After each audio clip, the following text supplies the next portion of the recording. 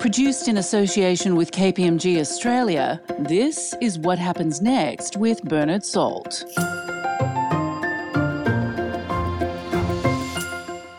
Hello and welcome to the program. I'm Bernard Salt.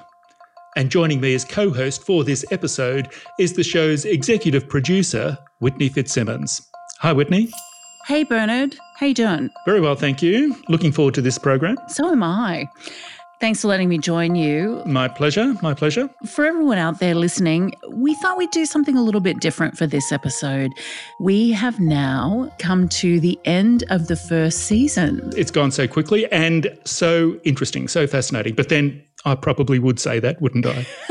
Well, I think we both would. But we have found it to be really amazing. And firstly, we wanted to thank everyone for tuning in, listening, downloading, subscribing, sharing with your networks, because we really started this podcast because this time last year, we were actually just launching a TV show, Bernard, and flash forward to a year later, and we were about to do the same TV show again, and then COVID-19 hit. And we had to do, like many other businesses, and pivot, didn't we? We did pivot. We are doing this entirely from our respective homes, of course, learning new technology. When you really focus, it's surprising what you can actually achieve.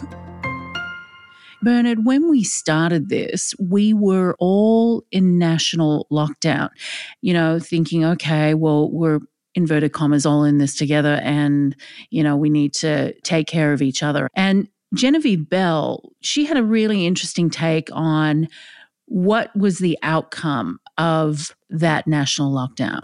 And let's just take a listen to what she had to say. 3 months ago, in Australia at least, we were confronted with a series of forecasts about what our mortality and infection rates would look like with COVID-19. And those were disturbing at the very least, right? And terrifying at their most extreme end of what it would be like for our community and our country. What yesterday's modelling showed us from the outset, the sort of risks that Australia faced of anywhere between 3 million and potentially 20 million infections. Through a series of concerted efforts at a government level, a business level, and at a societal level, Australians collectively acted, and we sit 3 months later in a place not on any of those original projections. If there had been, as Professor Murphy described, a do-nothing environment, that was the alternative world that Australia could face. We actually changed the future based on our own action. And for me, there's something startling and striking in that lesson, that given the right impetus, we can act collectively across multiple stages to deliver a different future.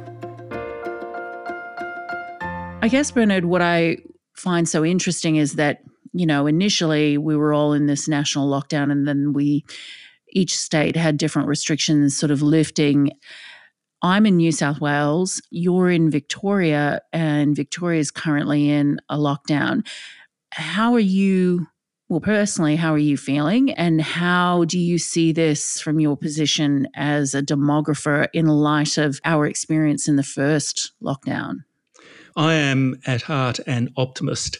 And I actually see the positive in this. I understand that there is incredible pain and hardship and so forth, but there is a lot of unity that has come out of this, that we have learned in many respects to connect with each other, finding new ways, new technologies to connect with each other. I think at a neighbourhood level, I have certainly got to know my neighbours better. I think a turning point with regard to that was the Anzac Day experience, late April, where we all went out to the end of the driveways and actually connected and had a chat. We Victorians, Melburnians in particular, have developed this thing of listening for the daily release of the number of cases and remarking as to whether that's going up or down. And it's a point of discussion. It actually brings people together. And that is what I have taken from this. I think we Melburnians are generally still very united about the situation. We're concerned about it, but still confident that we will get on top of this. And we in New South Wales are watching and hoping that everything goes well for our fellow Victorians. And we're also thinking, we could be in the similar situations. One of the things that was so interesting in episode 4 was Georgie Harman from Beyond Blue, who is in Victoria as well. She mentioned that there was a collective slowing down and reevaluating as to what matters to us, which is exactly what you were talking about, Bernard. Look, I think this collective slowing down, which has been forced upon us, has also forced many of us to reevaluate the way we work, the way we live, and the way we're connecting with others. And it's really brought into sharp focus what really matters most to us and what we should prioritise in our lives, what we value the most. And I think the corollary of that is we've seen a sense of social solidarity and community cohesion that we haven't seen in this country, a sense of pulling together for the common good. People are looking out for their neighbours, sometimes meeting their neighbours for the first time. They're practising random acts of kindness. And I think there's a sense of understanding that for our communities to flourish, we really need to look after everyone, particularly the most vulnerable. Georgie, what would be your top 3 tips for mental wellness in challenging times? The first is the magic ingredients of good mental health and well-being, and that is connection, sleep, diet, exercise, and setting a routine. The second is to really reset your expectations. You don't have to emerge from the pandemic with a six-pack and having learnt 13 languages. The third one being self-care. Self-care is not a slogan. It's actually an act of self-replenishment. You cannot pour from an empty cup. Well, that was Georgie Harman, the CEO of Beyond Blue, speaking there. And Bernard, how's your six-pack going? You going to come out of lockdown with a six-pack? I don't think so. I'm trying to flatten my curve, so hey. Flatten the curve.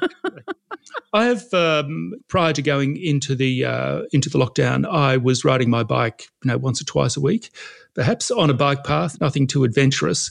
But I'm now riding my bike twice a day when regulations permit, and just watching my local bike path.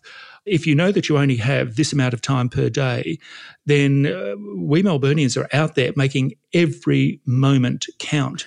Just a little bit fitter, and maybe. Is there a little bit of lycra going on there, Bernard, when you're out there on the bike? No lycra at all. I'm a shorts and T-shirt sort of guy. Oh, okay. You're not a mammal? No, I'm a middle-aged male in shorts and T-shirts. I'm not sure what the acronym is for that.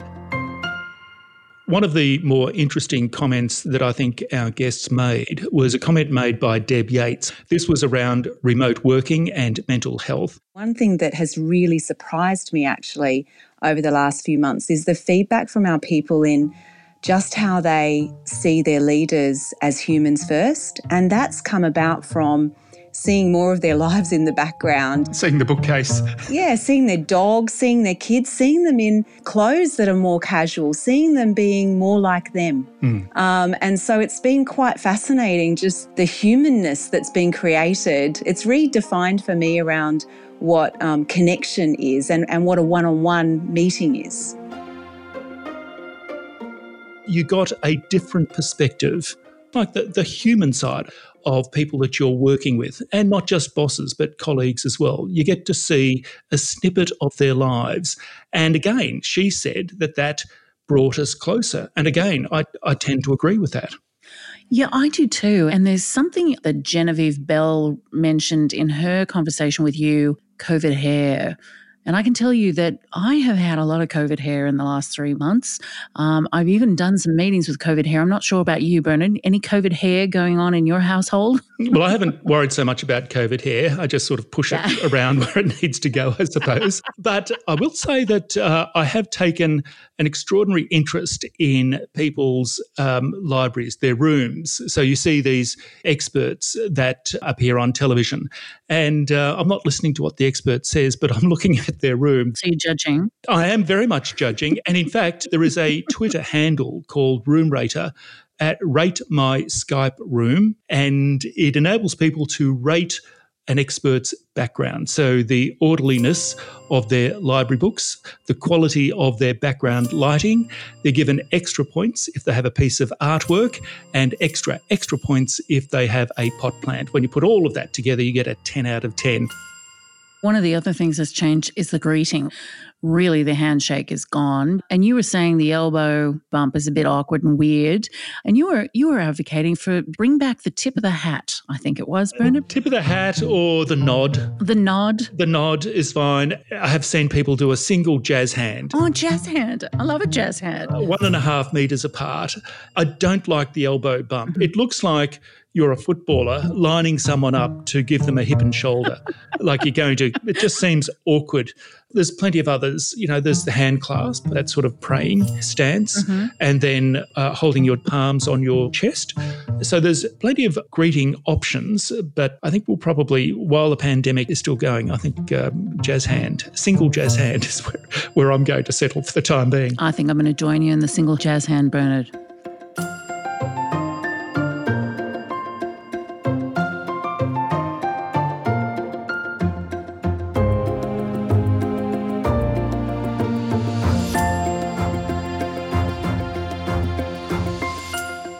Whitney, one of the big issues from the lockdown was the way in which businesses have pivoted in response to the pandemic. And a good example of that is the uptake in telehealth. This came out in a comment made by Meredith Makem in our first episode. Telehealth particularly is something that we're seeing clinicians now turning to and embracing in huge numbers. And it's certainly something that's now come in as a regular addition to my practice as a GP. All of my colleagues and many people out in medicine and other clinical professions are embracing the telehealth measures particularly. So if you look at the numbers, it's really amazing. I mean, telehealth measures were actually introduced in 2011 in Australia. And in the first 9 years that we had them, there were less than 1 million consultations billed altogether. And in the 7 weeks since they changed those offerings for telehealth measures in early March this year, there were close to 7.5 million services delivered in telehealth. So a huge increase in people actually using telehealth as a way to deliver care to people in their homes.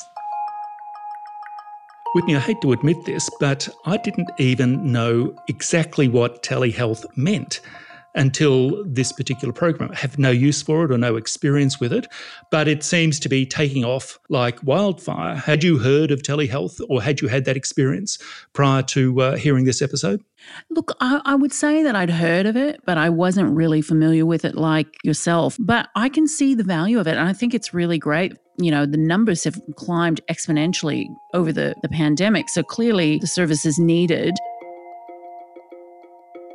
Another interesting point was made by Mark Britnell, the health expert from London, who talked about how important a resilient health system was to the economy. Having a well-funded, well-staffed, well-equipped health system enables you to come out of economic recession just that little bit quicker. Clearly, many parts of the economy have had to close to ensure that their nation's health systems weren't completely swamped in terms of a tsunami of COVID need.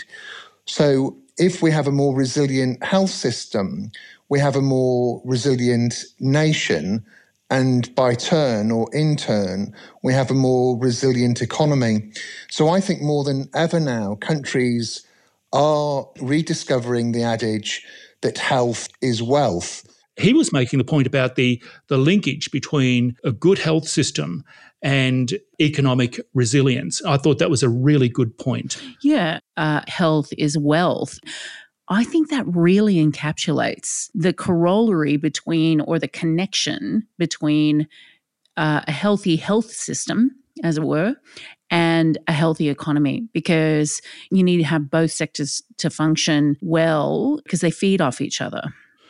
I think that is very much a learning from the pandemic. The economic output, even of a country like Australia that has not been impacted as severely, certainly as, say, the UK or the US. Let's say that the impact on our GDP is 5%. If that could be mitigated, if our planning going forward could lessen the likelihood of that happening again by a greater investment in health and in resilience systems, then that is a good investment. Health is indeed wealth when you look at it like that. Yeah, absolutely. And another area of wealth for the country is our agriculture. Australia is really well known for its agricultural sector. And we had some really interesting comments from Emma Germano from the Victoria Farmers Federation about the resilience of the farming sector. The agricultural supply chain is a very resilient sector. It's not uncommon for farmers to lose a season because of weather variability or bushfire or drought, despite the fact that there have been pockets that have been really hard hit. As Robert mentioned, if you're an avocado grower, it turns out that people eat a lot more smashed avocados in cafes than what they do at home. We do know how to bounce back, and that pivoting and the managing of what can sometimes be dire circumstances is not new for the farming industry. We've been managing those type of impacts for generations, and this is not really different from that. I think Emma's point is well made. Certainly if you're on the land, then you have to learn to deal with ups and downs.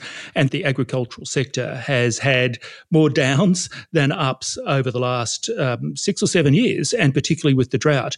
The interesting thing here is that not only were there bushfires in January of this year, but also in January and February, there was the coming of the rains. And that has had a positive impact on the demand for agribusiness product in Australia. And then also the whole hoarding movement had another stimulatory effect on the demand for agribusiness product. We then ran into issues around stockpiling and logistics and so forth. But that's the nature of agribusiness, I think, managing the ups and downs. Just moving on, we looked at the role that technology might be playing, particularly with the introduction of online learning. We spoke with Yasadeh at Rooty Hill High School, who is teaching her class, secondary school class, via Zoom. And the technology has been able to give students access to experts around the world, academic research in a secondary context. One of our key roles is, especially as a humanities teacher, is to teach students how to break down that content and to seek and access credible sources in their writing and in their work. There's global collaboration happening between educators as well. That means that we can have virtual excursions, virtual site studies, just in terms of what technology lets us do. She made the really insightful point that many of the quieter, more introverted students seem to be getting a better go of it, better access, more confidence by working online. And that's right. I think the technology point, Bernard, is a really, really good point to make, because we've seen what technology can do. And could you imagine actually having this situation without Zoom or, the technology to be able to work remotely, to run classes remotely? And it's also given other people opportunities that they probably wouldn't have realized had this not happened. And one of the guests that we spoke to in our last episode was Matt Moran, the chef. He had to close down his restaurants. Some of them were still open. They were doing takeaway, which was, another pivot for him. But he also started doing online cooking classes through Zoom and various platforms. It really dawned on me quickly how bad my friends could cook. One guy left in the middle of it to go and get a lemon because he forgot. And then that just sort of started me thinking, how can I make this and monetize it? I partnered with Harris Farm for a little bit, and we were doing Friday nights, live cooking classes with Matt, and you could just get sent a box of fruit and veg and the ingredients and cook along. And then I started doing a lot of private ones for different people, businesses that, wanted to keep their staff close. I did one for 400 people one night, live.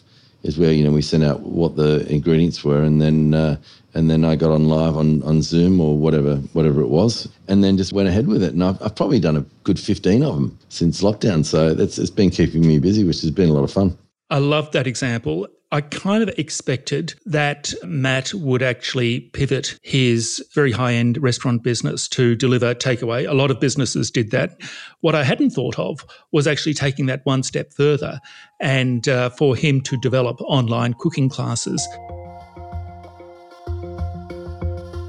Just one other point I wanted to make around the food. I thought Emma Germano made the very interesting point about how consumer preferences have changed in lockdown. And this was her point that I know where you're going with this. People are eating less avocados at home. People are more likely to eat an avocado in a restaurant, apparently, smashed avocado with crumbled feta, but they're less likely to do that at home. However, I would challenge that and say that I would have thought that eating an avocado does not require a lot of preparation. Just cut it in half and then you smash it and eat it. So I don't quite get that. So since our last episode, I have found out that the avocado is actually it's a berry. Is it? Yeah, right. Yeah, it's a berry. Okay. Well, yeah. I didn't know that.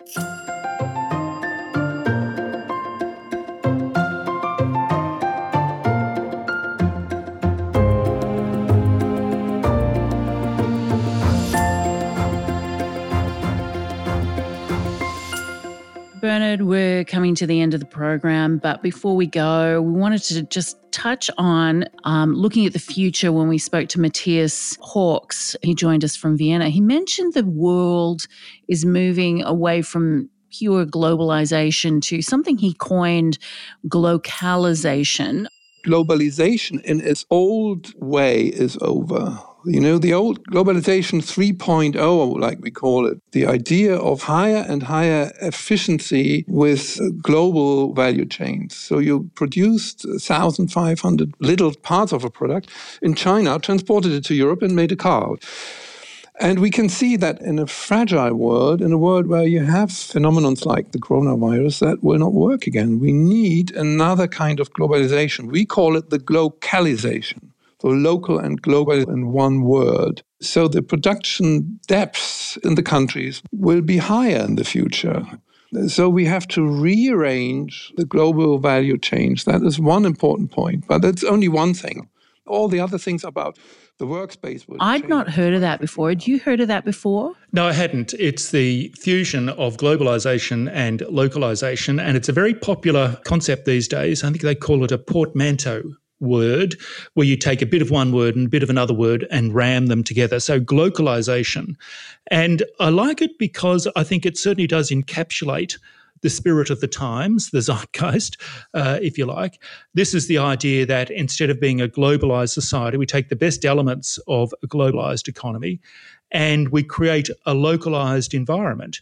And we've all localised in the sense that we're working from home, orientating to shops and services in our local area, exercising in our local area, concerned about supply chains that are fully contained within our local economy. And so I love his term. I wish I had thought of it, glocalisation, so I can't claim it. But what it does is take the best of our global economy and put it together with local behaviours and local interests and local concerns. And you could say, well, really, the 2020s, the post-COVID world, and I think this was his point, is going to be shaped by this issue of, or this idea of, glocalisation. Aside from the word glocalisation, Bernard, you just used one of my other favourite words, and that is zeitgeist. I love a zeitgeist. Well, I love a zeitgeist. I do too. Speaking to Matthias Hawkes, who is a German-speaking Austrian, then I was getting in the groove by introducing another German word, zeitgeist. I was looking for ways to put in Schadenfreude and Gesundheit, but I couldn't. All right. Well, that's all for the program. Thanks for joining us. We'll be back with season 2 in a few weeks, and we look forward to you joining us then. But for now, thank you, Bernard. Thank you, Whitney. And thank you for listening to What Happens Next.